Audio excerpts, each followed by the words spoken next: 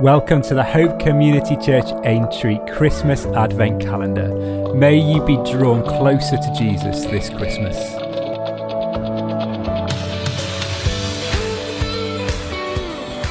Today is day 23 on our HCCA Advent Calendar. My name is Ken and we are looking at Luke 2 verse 10. But the angel said to them, "Do not be afraid. I bring you good news that will cause great joy for all the people." So let's pray. Lord Jesus, in the next few minutes, come close to me. Let joy rise within me as I listen to these words, so I too can bring this joy to others. Amen.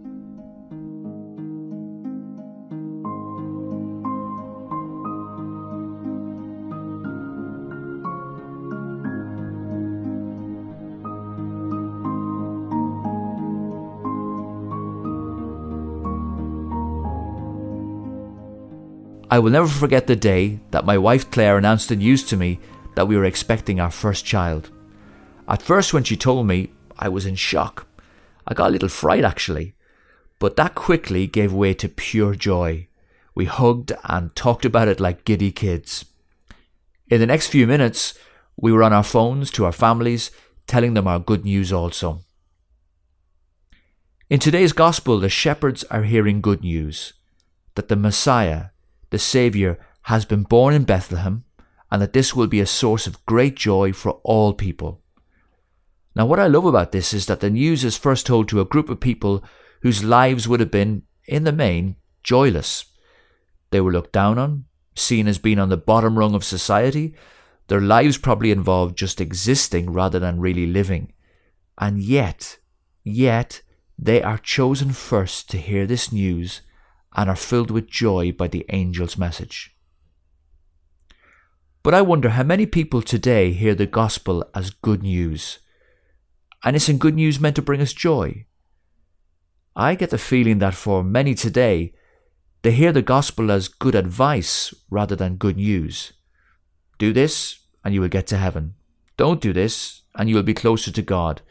And for many, God becomes a joyless figure, someone who's watching their every move, counting their mistakes and sins and judging them all the time. But we know this isn't the truth. This is not good news, and it is not the good news. And there are so many people that need to hear the good news right now. Good news that is not a soundbite or good advice, but news that reaches into the depths of their lives and hearts, that is good in every sense of the word. What better news is there for people to know that they are completely and passionately loved, not because they have earned it or deserve it, but because God just, loves them. People are aching to hear this. This ache might be disguised as loneliness, low self-esteem, addiction, depression, or other things, but it points back to that divine ache. Just like the shepherds, God asks us to share the good news of Christmas because it is good news for all people. But we must be filled with the joy of this good news before we can bring it to others. So this Advent, maybe you are being invited to rediscover that joy again, to connect with God in a deeper way, to connect with church so as to be soaked in others' joy so you can bring this good news to others. So let's pray. God of love, this Advent, may I rediscover the joy of the good news as if I heard it for the first time.